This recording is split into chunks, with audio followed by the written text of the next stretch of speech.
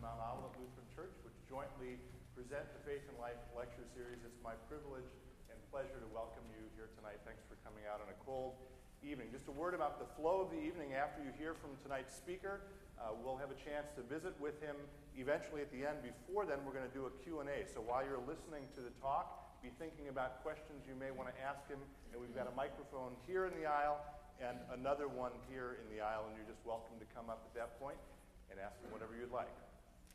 The Faith and Life lecture series are designed to bring people to the Twin Cities who can help us think about how Christian faith is connected to different dimensions of everyday life. We have heard everything from faith and comic books and faith and humor to faith and questions and faith and lifelong learning.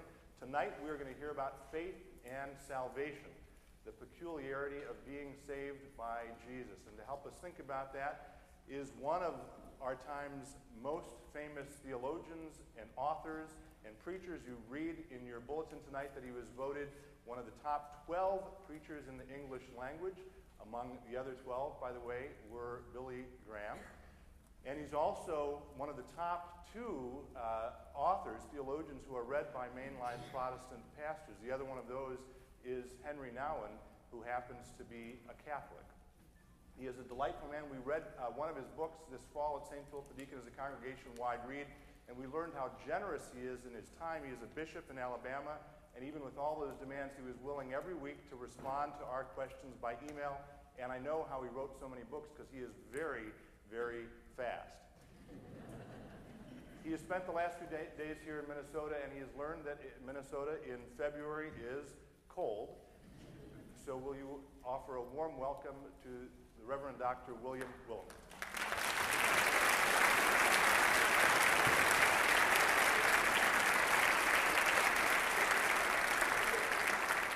Thank you.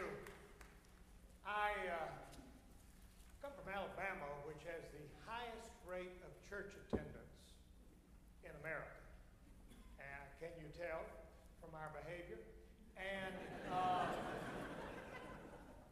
but there's no way in Alabama I could get this many people out to hear me on a Friday evening. So this is amazing. Of course, I'm not your bishop, so there's no way I can hurt you, so none of you care. You know, my heart sank when I learned this week that Plymouth was designated as like the best place to live in Minnesota. In America. Right, fine. Great. Go for it. But my heart sank because I thought, wow, I got to talk to them about the kingdom of God, and I'm afraid, they're all going to say, well, we live in Plymouth and we don't want to move. We don't want to go anywhere else. We got it good enough here in Plymouth.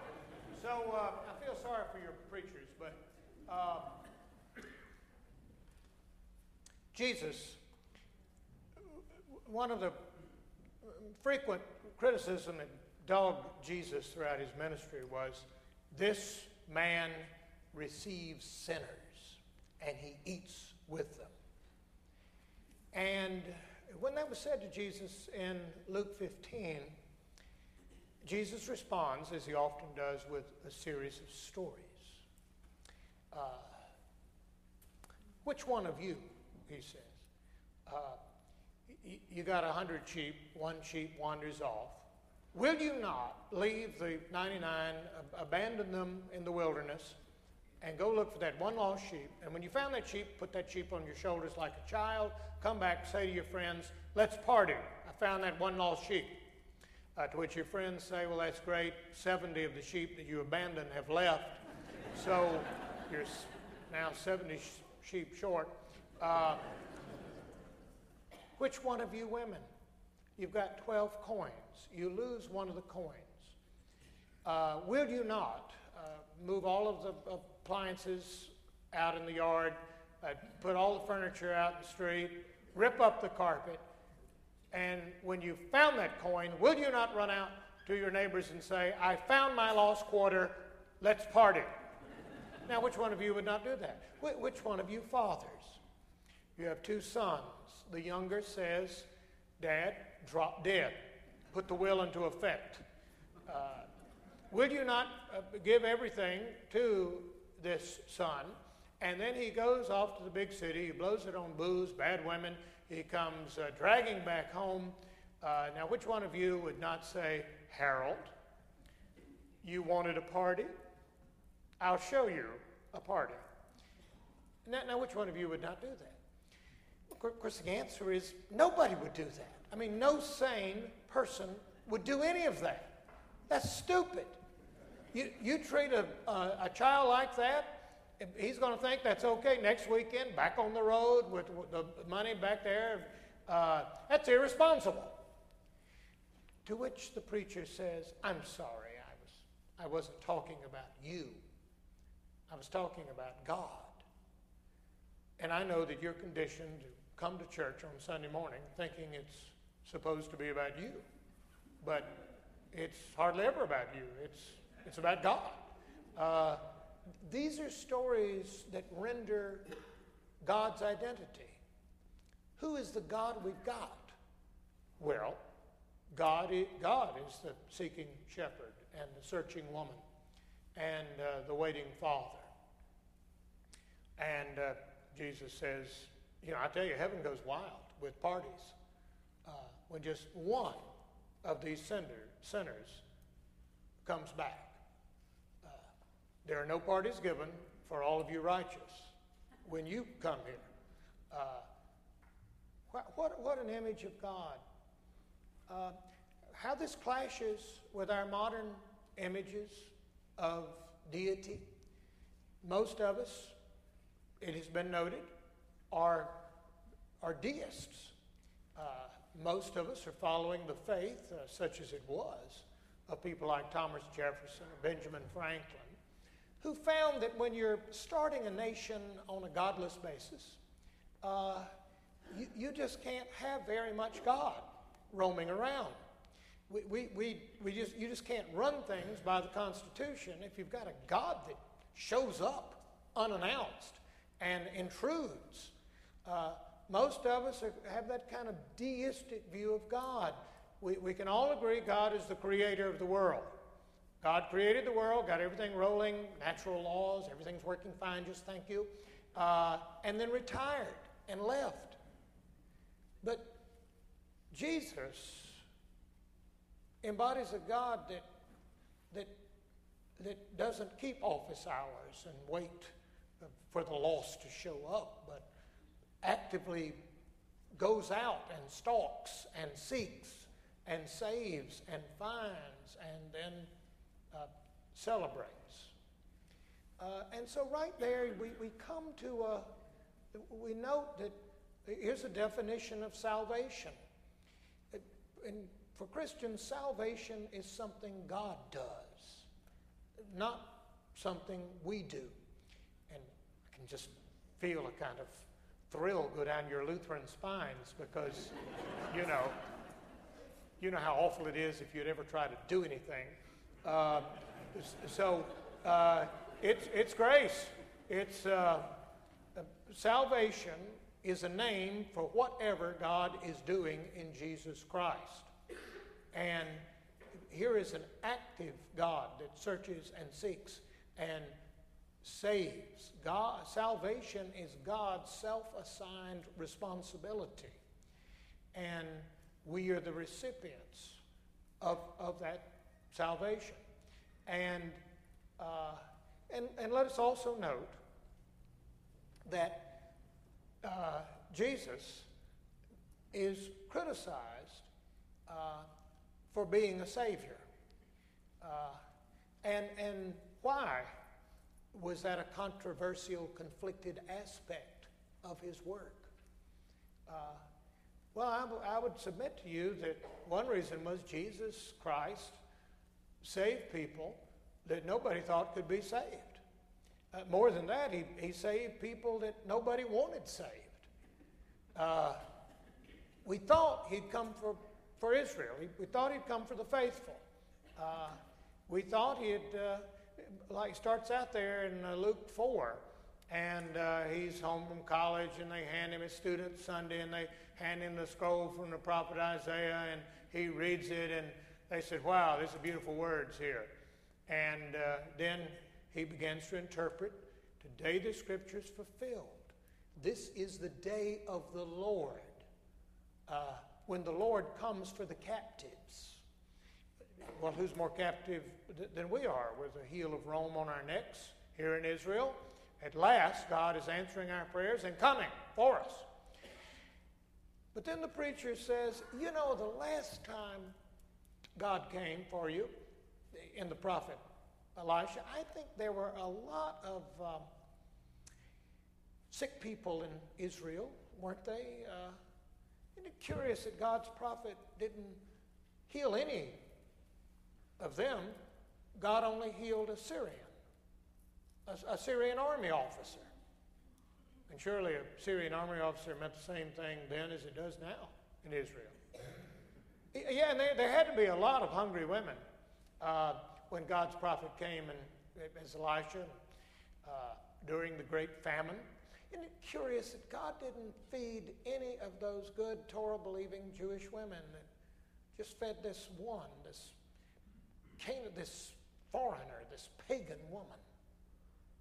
And then you know how the congregation's adulation turned to this murderous rage, and they carried the preacher out.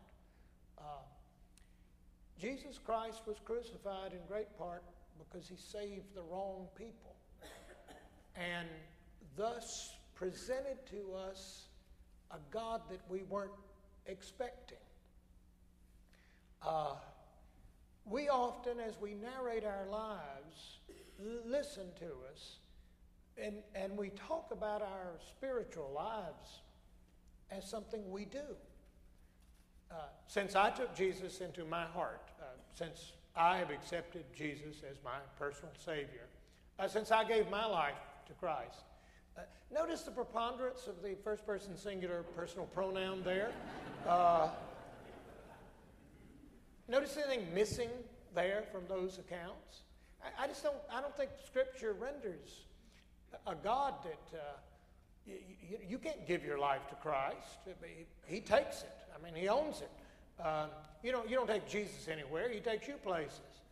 And the Bible's not a story about our long search for God, because, as we showed while Moses was moving the mountain, we can get us some gods that'll fit us fine there with the golden calf. And it's about God's search for us. I'm in a Bible study working through the Gospel of Matthew, and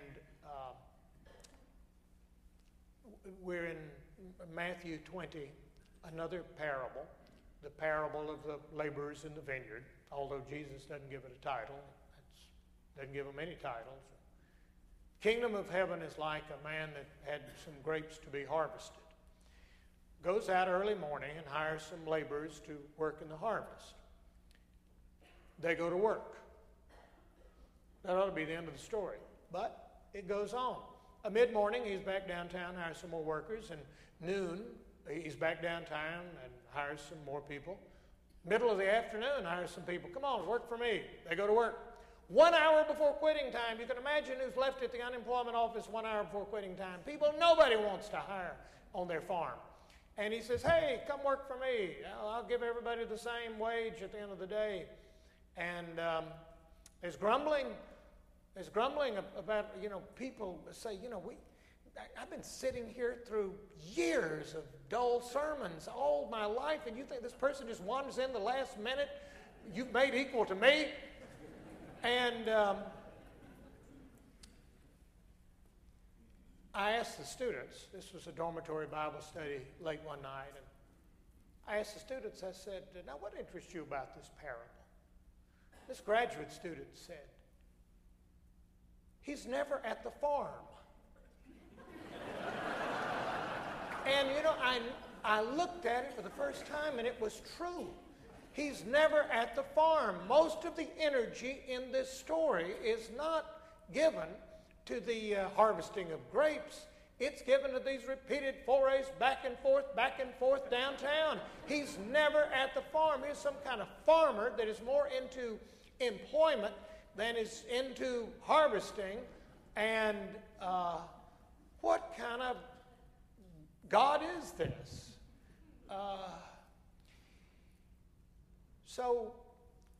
Jesus saves. That's a kind of unconflicted statement. But it was the way he said, and to have faith, to have Christian faith, is that gift of being able to see that this one that does not respect our boundaries and refuses to respect our definitions of God and how God ought to behave if God is worthy of our worship, that this one is the Savior of the world. God so loved the world that God so loved the church that he gave his only begotten Son, and whoever believes in him, No, it's this expansiveness that characterizes Christian salvation. It was the expansiveness, I submit, that got Jesus into trouble. This is a God that doesn't wait till we come to our senses and get our heads together and wander in, searching for deeper meaning in our lives. No, this is a God that comes out, that shows up, who's always on the road. Thus, some weeks later, when someone came out of church and said to me, I don't mean to criticize, but I just wasn't fed today in your sermon. And I said, well, maybe he's on the road. We've got a lot of problems in Africa. There's stuff going on in Asia. I just didn't make it over here this week. Don't come whining to me. Take it up with the Holy Spirit. What a shocking parable that Matthew 20 is, because the vineyard, is a symbol for Israel throughout the Hebrew Scriptures. Israel is God's cherished, cultivated vineyard. But then to depict a God whose action is outside the vineyard, well, you can see what a jolt it is. Even though y'all don't believe in Methodist bishops, one thing I do as a bishop is I appoint pastors. And I send pastors to churches, whether they want them or not. And send them to these churches. And this pastor was telling me, I can't go to that church. You're new here. You don't know. That is one of the most backward areas of the state. In a backward state, I can't go to that church. My wife will leave me if I go to that church. I can't go over there. Those people are backward and they're racist and they're this, that, and the other. And, I said, look, hey, I don't like these people any better than you do.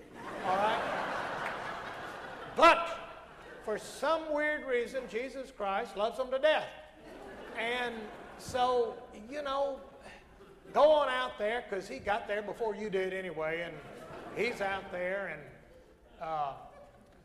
it's one of the great challenges of worshiping Jesus Christ. I can tell you, and one of my jobs is to receive the credentials of preachers who call it quits. And it interests me that I've never had a preacher quit because of Jesus, which you might think they would. That they just come in and say, I can't take it anymore. I can't, the standards are too high and his demands are too great. I just can't work for Jesus anymore. No, the main reason they quit is you, the laity.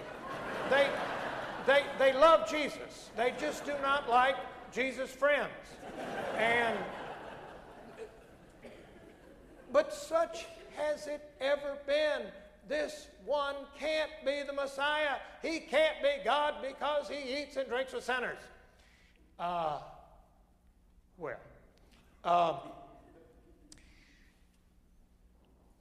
I think our heading is faith and life. And if this is our faith, if our faith is God really looks like that, and God talks like that, and God acts like that, if that's who God truly is, then our faith is in that. And what implications does that have for our lives? To be trying to worship, trying to follow that strange Savior. I'd like to just tag a few implications of that faith for this life. I would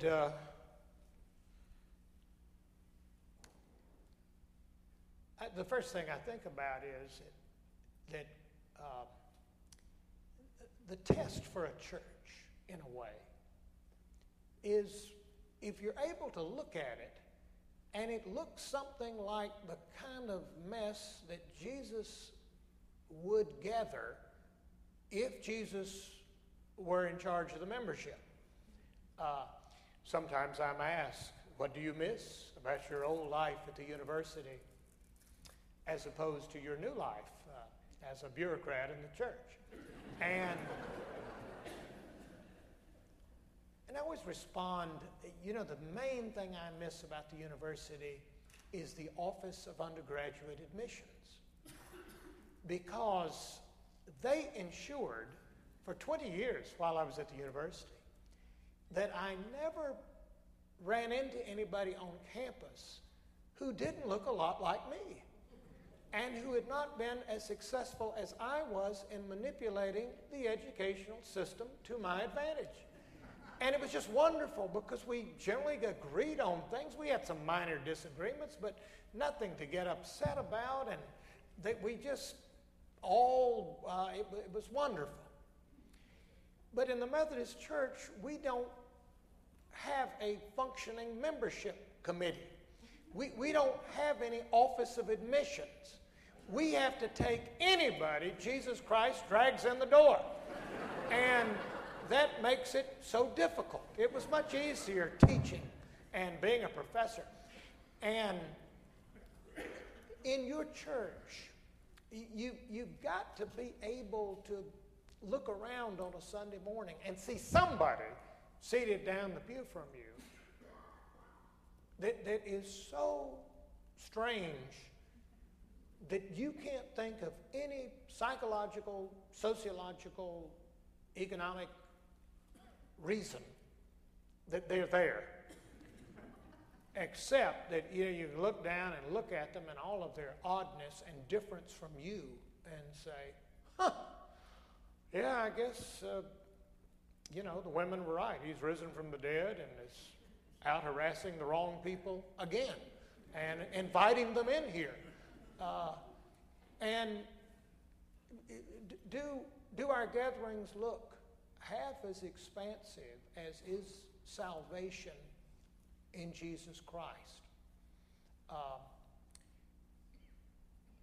I think also, it means that this is part of the adventure of being a Christian. And it seems like so often we make this faith a lot less adventurous than Jesus appears to mean it to be. And partly, I think it's because we've got such a low definition of salvation, of what Jesus is able to do. We limit salvation to kind of basically nice people who are basically like me and my family and my friends. I sent a woman to Bangor, Alabama, to be the pastor there. And I been out there a couple of months, so I called her. And I said, well, Hilda, how is it? And she said, well, you know, y'all lied to me again. You told me that there was 20 or 30 people here. I got here 12 people first Sunday. I told them, I said, look, I left a good paying job. I had to go back to school late in life. I have worked on this sermon. I need more than 12 people to hear this.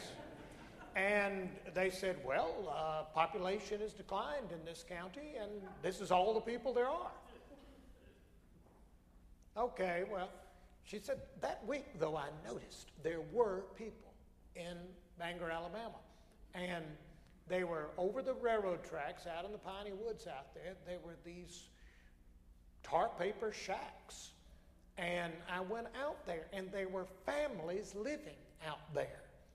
And I talked to the people, and I said, look, if you will meet me by that light post on Sunday morning at 10 o'clock, I will take you to church, and I will preach you a good sermon, and then I will serve you a good home-cooked meal after church.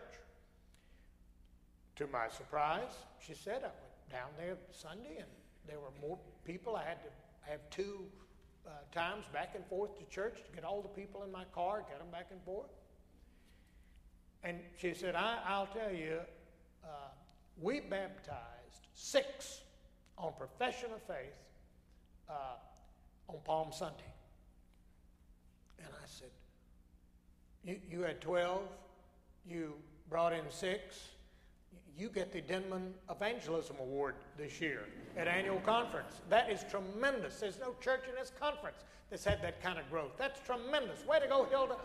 And she said, not so fast, Bishop, because I took in 6 on Palm Sunday, but by Easter I lost 6. And the 6 I lost were some of my best paying members.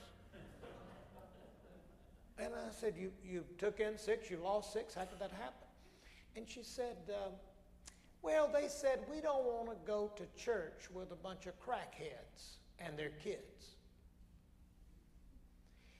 And I said to her, Hilda, did you explain to them that you and we just work for Jesus. He doesn't give us any say-so over, who we have to receive into his kingdom. We just have to kind of take anybody he drags in the door. Did you explain that to them?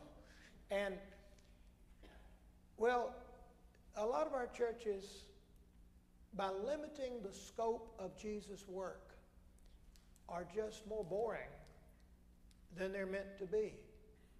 In fact, I think that's a great, stimulus for evangelism, is you just get tired of being with these people.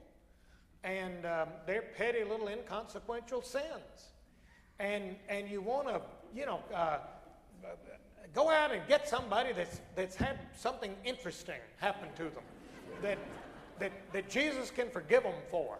And, come on. And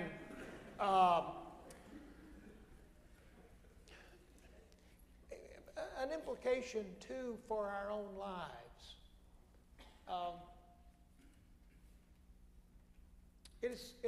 Luther said, it's a great comfort in life and death to touch your forehead and say, baptismatus sum, I'm baptized. It's a great comfort because you know that our God is a jealous God. And our God doesn't like other gods messing with his stuff. And baptism says you belong to him. Well, that's a comfort that is often lacking from the way we practice the faith. I downloaded a sermon off the web for $9.95 from a preacher who preaches to a lot more people than I've ever preached to. And the title of the sermon, I'm not going to mention the preacher's name, but the title was Purpose-Driven Worship. And the preacher said in this sermon, you only get out of worship what you put into it. And he said, you have got to come to worship with a receptive heart. Don't just show up on Sunday. You start focusing on Saturday. You start thinking, what needs do I have in my life? What questions do I have that I need answered? And you come with a pencil and paper, and so you can take notes. And then after the service, when you go home for lunch, have everyone at the table share your notes with one another, and ideas that you got and help that you received in the sermon. And I'm thinking, Rick, I'm dealing with Methodists. It's all we can do to get them to drag in the door. They're not going to do homework. They're not going to. You notice anything missing in that sermon? Like God? I mean, what if it is not true that you only get out of worship what you put into it? I bet there are scores of you here that can testify. Thank God. My worship of God isn't dependent on my attitude, because I got a bad attitude a lot of times when I'm here. What if worship is what God does? What if it isn't worship until God decides to put something in it? And what if your faith is, as St. Paul says it is, a gift, a work of God? That if you can say, I believe Jesus Christ is the salvation of the world, even that is a gift, to be able to say that. And as I said earlier, I think we often make the faith, something that's a burden you have. That's my image of Methodist on Sunday morning. We come to church to get our assignment for the week. All right, church, this week, work on your sexism, your racism, and be nice to sales clerks, and come back next week, I'll give you another assignment. No wonder they look tired when they drag out of here. But only Jesus saves. I don't save, and you don't save, and that's just not something God has given us to do. And that's good news. Because I don't know about you, but I don't always think the right stuff, and I don't always feel the right feelings, and I don't always do the right deeds. But ultimately, and primarily at the very inception, this is something God does. And that can be a great blessing. I just beg of you, stay Lutheran, please. We need that. We need people out there that just believe they're sinners, and they don't ever get over being sinners, and they're kind of worse sinners after they've been in church for years and when they started, and that just believes in the devastating grace of God is your only hope. That is so un-American. That's against everything we believe. And we need you to bear that witness, because it is a life-giving witness. And it is at the heart of the message of salvation. And therefore, I think we preachers, that we ought to keep teaching congregations that you come here on Sunday morning not to get your assignment and not to get some suggestions for better living to help you through the week. You come here to be with God, and you come here to hear stories about what God's up to. And that ultimately is the best thing you can get. And whether you like it or you don't like it, if this is reality, if this is the way God really is, how then should we live? Was at a youth weekend, at the end of the weekend, and they had me there, and it was Saturday night, and a throbbing rock band, and And then they had Duffy Robbins, who's a professor of youth ministry at Asbury Seminary, was their speaker. And Robbins came out and read from a text dearly beloved by Lutherans. And it was before y'all got all focused on sexuality, but when you still talked about biblical issues. And Romans, at the right time, Christ died for the ungodly. Well, I tell you, you might die for a really, really, really righteous person, but he proved his love for us, and that he didn't die for any righteous people. He died for the ungodly. He who knew no sin became sin, the righteous for the unrighteous. And he read this, and then he said, okay, kids, I need you to help me. We're going to have kind of a skit up here. Over to my right is righteousness, okay? This is goodness, holiness, righteousness. And to my left is unrighteousness, sin, evil, bad. And so call your name. I want you to kind of position yourself along this continuum of whether you belong on the righteous or the unrighteous. Okay, first, Mother Teresa. Come on up here. You. Come on up here. And this young woman came over there on the righteousness side. Said, okay, Martin Luther King Jr., come on up. Teenager went up. Okay, Attila the Hun. All right, Attila the Hun goes down to the unrighteous. Okay, Mahatma Gandhi. Mahatma Gandhi, come on up. You know, not a Christian, but good enough to be one. And, you know, it's over there. A little to the left of Mother Teresa. And Adolf Hitler, come on up. Joseph Stalin. All right, here. Mao Zedong, come up there. Murdered millions over there. And he went through this, and then he said, okay, we got everybody kind of placed the way it makes sense to have them here. All right, next, the last person I want to bring up here is Jesus Christ. All right, who'll be, you, come on up here, you're Jesus. Okay. And Jesus comes up and moves over there, and Mother Teresa deferentially moves aside and lets Jesus off the scale of righteousness. And, Duffy said, I can tell that many of you are having trouble in school because you don't seem to listen very well, do you? Okay, I'm going to read this one more time, and I want you to really listen this time.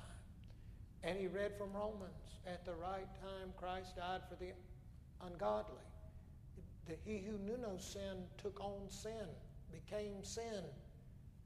And as he was reading Romans, Jesus kind of sheepishly moved over from Mother Teresa and all, and kind of moved across the stage. And by the end of the reading, Jesus was down there, standing there, hanging out with Stalin and Mao and Hitler. Then Robbins said, okay, is anybody here tonight with the guts to follow Jesus and to stand with him? Anybody willing to go where he goes, particularly if he goes into a middle school on Monday morning? And the kids came forward. We really have an interesting Savior, and who constantly enlarges our vision of the expansiveness of God's reach. And the church recovers its own sense of the scandalous adventure of salvation as we focus upon this God that is our hope in life and death and hope beyond death. One thing I do as a bishop is I get letters, usually from laity, usually complaining about their pastors. And I got this letter, and the letter said, our pastor has been seen at a bar. And it is not only a bar, it is one of those bars. And this is just outrageous.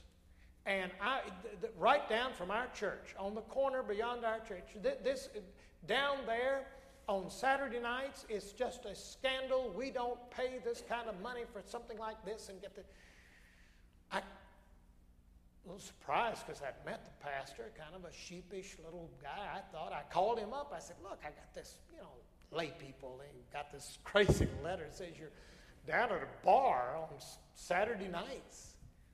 And I said, I knew this just couldn't be true. And he said, well, it's not. I'm actually down there on Thursday and Friday too. And what? You're in a bar 3 nights a week? How can this be? And he said, look, have you taken a look at our numbers lately? And I said, well, no, not lately. And he said, you ought to do that. Maybe it'll explain something to you. And I said, well, what about your numbers? And he said, this church had not made a new Christian in 6 years when I arrived here a year and a half ago. This year, we're on our 12th new Christian. I tell you, Bishop, nearly all of this growth has its origins in conversations in that bar. And Bishop, I promise you this, if you can find a way to keep Jesus Christ out of that bar, I'll stay out of that bar.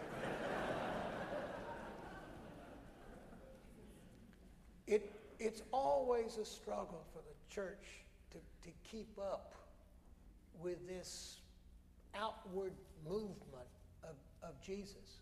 Maybe that's why I got a lot of churches that are dying. And if you ask me why they're dying, and I put my finger just on one thing that these dying congregations don't have, that thriving congregations have, it would be this: a kind of inward-outward dynamic.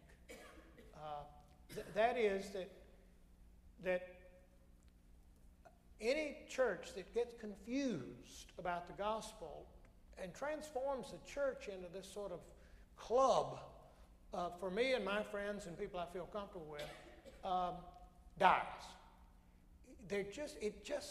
It just looks like there's something rather ruthless about the Holy Spirit.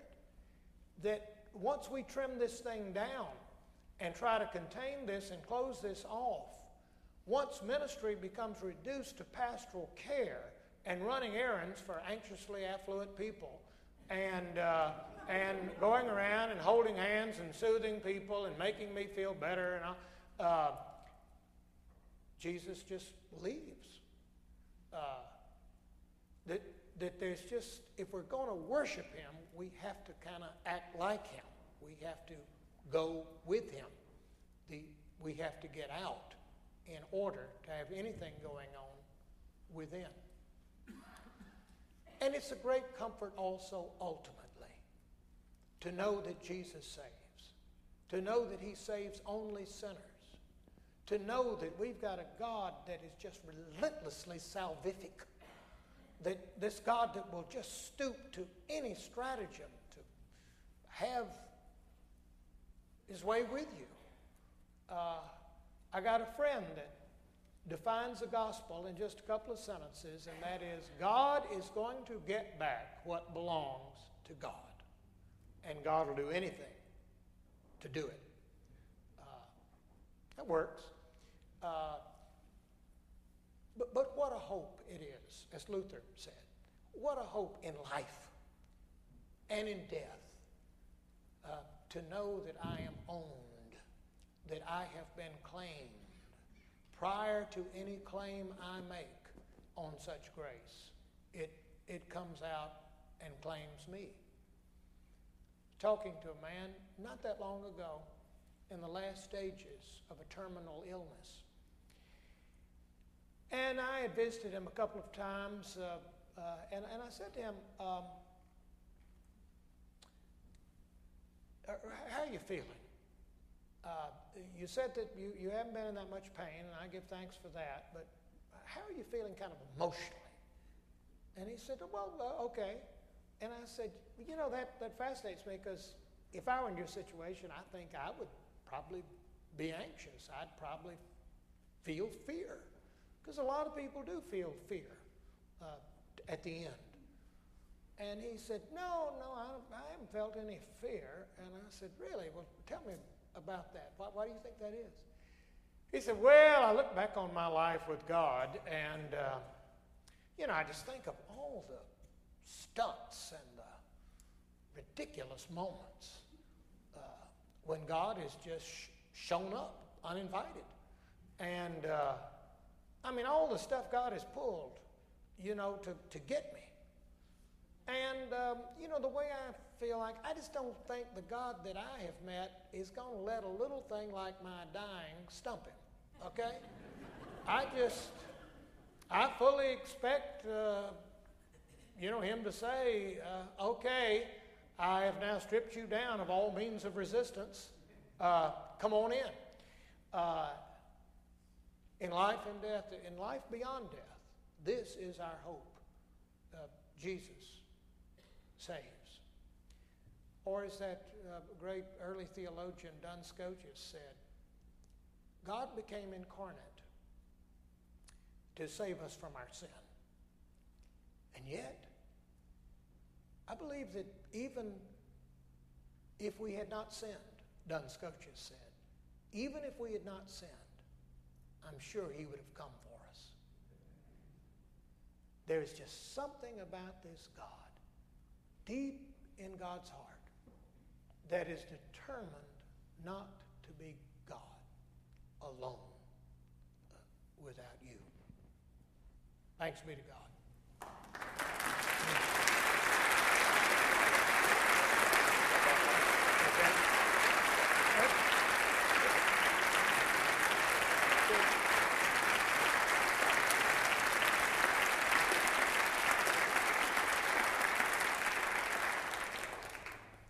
Thank you very much. We're going to take some questions from William Willimon in a second, but a couple of announcements first. I'll give him a chance to rest your voice. If you want a drink, you can go get your water, by the way. First announcement is the next event for Faith and Life. This is in your programs, is Richard Stearns. Richard Stearns is the president of World Vision, which is one of the world's largest nonprofits. He's going to be talking about his recent international bestseller, The Hole in the Gospel, and I hope you can join us for that. It's Friday, March 18th, here again in the sanctuary of St. Philip the Deacon, 7 o'clock, again, free and open to the public. If you would like me to send you an email reminder about that event, and you don't currently get our emails, you can just fill your name and email out on this green sheet. It's a very inexpensive and efficient way for us to communicate with you about upcoming events, and you can leave this in one of the baskets in the narthex. That's the room out there. And then a word of thanks.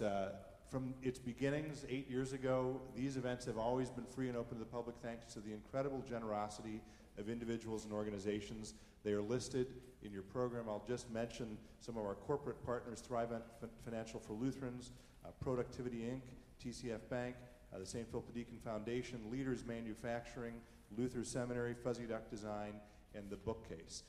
We could not do this, and we couldn't invite speakers of Will's caliber and allow you to come free of charge without their generosity. Many of them are here tonight, and I think we owe them a debt of gratitude. So will you please help me thank them?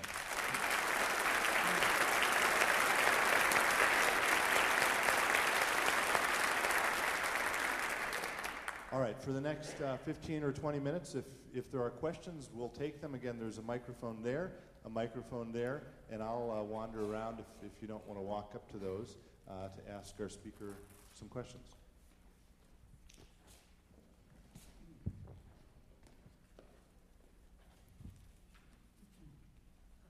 I'm curious, at a time when pretty much everybody's talking about the dying of denominations, even the death of denominations, why you would choose to become a bishop?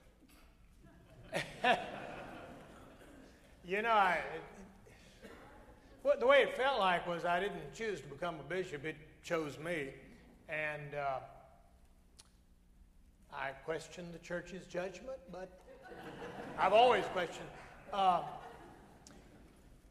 I think, my denomination is in precipitous decline and has been for the last 25 years. But in a sense, the church has always been a mess, and this is kind of our particular mess.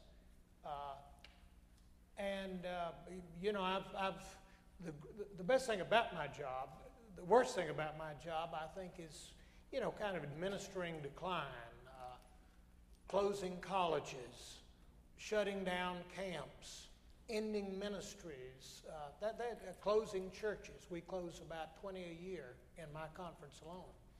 And that's nobody's idea of a good time. I keep telling myself, though, that we do serve a living God who doesn't enjoy location, and a God who is constantly in motion. Matthew 28, where Jesus says, okay, people, I'm now ascending to my Father. Let me just give you some final stuff. You get you some good real estate. And remember, location. When you're working with a bank, tell them you're an Alamosa area organization. That'll help the loan. No, he says, go, get out of here. Just make disciples, baptize, teach, and lo, I'm with you always to make darn sure you do it. I'm watching you. And, that's the kind of God we got. So that God, appears to have a ministry in a certain way, in a certain place for a season, and then moves on. And that sometimes there's pain in that, but oftentimes great. And the best part about my job is I just get to see Jesus pulling off some amazing stuff in little out-of-the-way places you've never heard of, and wonderful, sweet people who don't know they're being spectacularly faithful. And that's part of the charm. And, I get to see that. And just a couple of weeks ago, I was out in a little town in Alabama where these retired women and their Methodist church are doing an after-school program for mostly Spanish-speaking children. And so I went out there and talked to them. Most of them are retired school teachers. And just an amazing thing. They were going to do it one day a week, and then now they're up to 5 days a week, and it's just amazing. And so I was talking to this woman. I mean, she told me she'd been a Latin teacher before she retired, so I took a couple of steps back. And but I said to her, wow, I just think it's wonderful. Have you always enjoyed working with marginalized children? She said, who told you I enjoyed working with marginalized children? And I said, well, you're here. And she said, this wasn't what I chose to do. This is what I was told to do. She said, did you want to come to Alabama as a bishop? And I said, oh, I get your point. I guess this is the kind of mess you get into when you try to worship Jesus. So mainline Protestantism, we were talking about it today at lunch, and someone asked a very similar question to yours. When I get into our churches, I think we're doing fine. Thank you. When I get into seminaries, publishing houses, denominations, all these things that we invented fairly recently in our history, I think they are passing. And I'm not sure what will come, but so, stick with your local church, and just that's the primary sphere of God's activity. So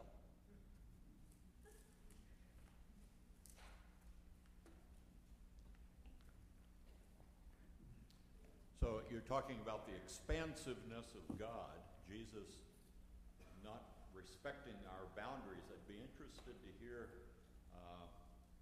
thoughts on how Jesus, or what Jesus is doing beyond the boundaries that humanity is placed between a variety of faiths in the world, and then how that might impact our faith and life as American Christians.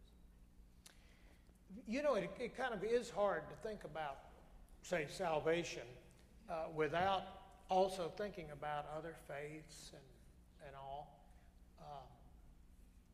I think, you know, as a Christian, you try not to think about anything except with Jesus. And you try to kind of, you know, WWJD, you try to kind of say, I wonder, seeing this, I mean, the nice thing is, I kind of like the fact Jesus never got into, like, Buddhism or Islam. I mean, he never made a definitive statement about it. And usually when Jesus was in a bad mood and wanting to beat up on people, it was his own disciples that he gave the most hell to. And that's kind of nice to say, you know, judgment begins with God's own house. You know, it's just a mystery. I do believe Jesus Christ is the Savior of the world, and not just a part of it, and not just those who know the story and know his name. I believe it's the whole world. Now, what does that mean for people's ultimate destiny and all? Well, that's kind of God's problem. And, you know, all I can do is testify that, hey, if you're trying to avoid Jesus, lots of luck, because, you know, I found him to be really relentless. But also, I think you got to ask, you know, I have just, it's interesting to me. You go through the Bible, you start out in the garden, and then we blow that, and then God works with us in various stratagems and all, and you end the Bible in Revelation. And you kind of expect, now we're going to end this story back at the garden. He's going to have a city, a new garden. But it isn't a garden. It's a city. It's this teeming metropolis. And then when John looks out there, he said, and behold, around the throne of the Lamb, I saw those who had kept correct doctrine and those who had affirmed the apostles' creed. No, he said, I saw these myriads. I saw every creature under heaven was there.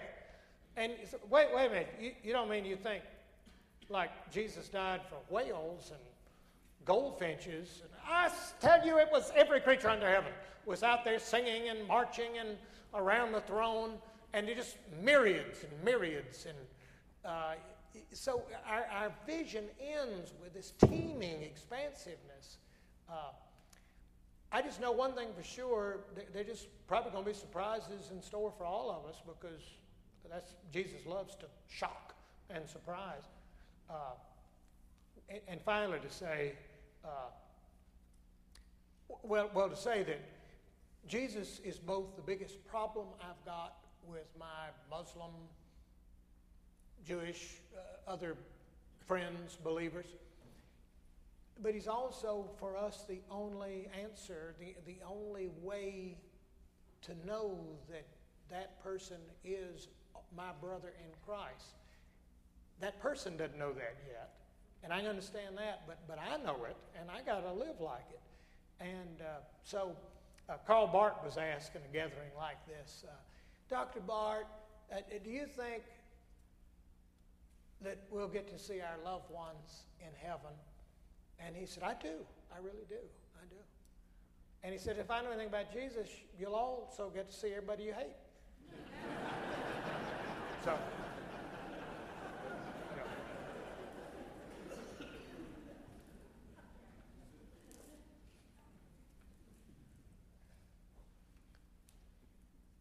I'm wondering if I could reach the mic. I'm wondering if you have some advice for those of us who really appreciate what you said about Jesus wanting to call all of them, whether we like them or not, and what our specific role is when it feels like we've got a pretty good collection of friends here in our neighborhood, and it might be hard for us to identify who really are we being called to go and grab? Because if he's grabbed us all already, where do I find the guidance to know where he wants me to go? Well, that sounds like a kind of a question about discernment, a vocation. Again, I've been privileged as a pastor and a bishop, to marvel at all of the people that God uses to do some things. I think it begins in asking Jesus that question. Where do you want me to go? What is this boundary that you need pushing at, that you need me to push at?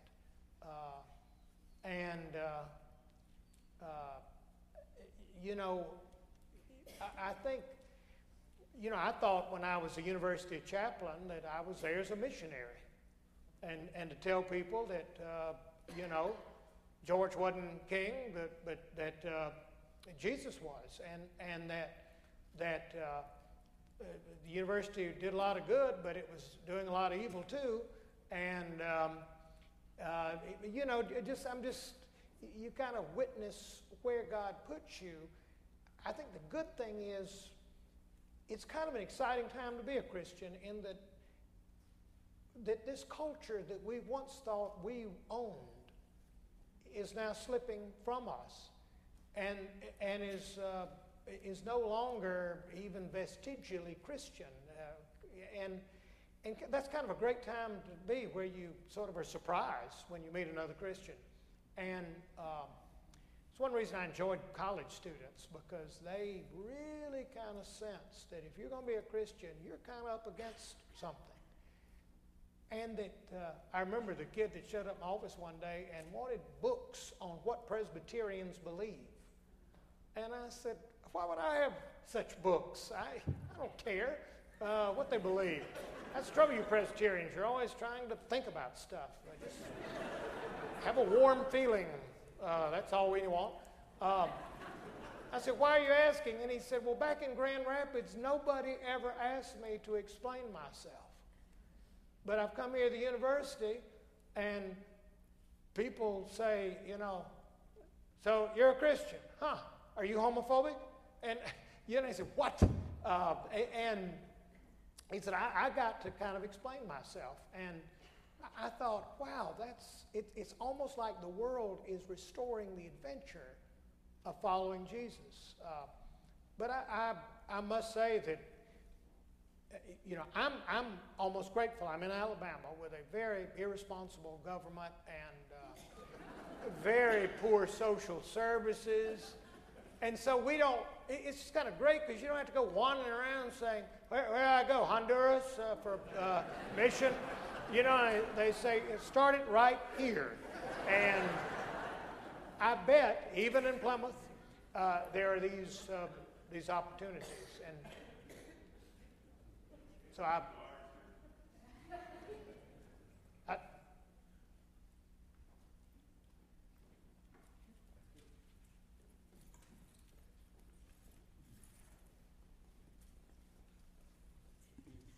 made some gentle compliments for Lutherans in your comments and in many of your writings.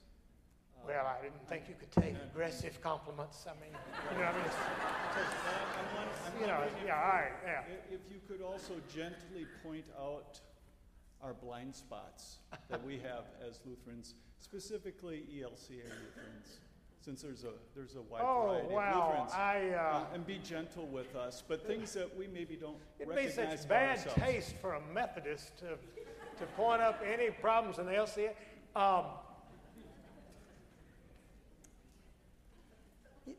And maybe I'm wrong about this, but I keep going around saying to Lutherans, please, for the sake of all of us, be Lutheran, stay Lutheran, and do Lutheran stuff. And I envy Lutherans, because, Martin Luther was just so much more interesting than John Wesley. It's just very hard to work it up into anything. And, But you know, I would say, I would just ask Lutherans, please try to keep certain issues in perspective. Please try to talk about them as Jesus talked about them. And by the way, if Jesus didn't talk about them, forget it. Just, why talk about them? And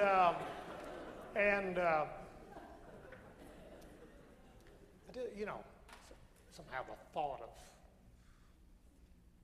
a Lutheran in Iowa talking about sex is just, it's a turnoff.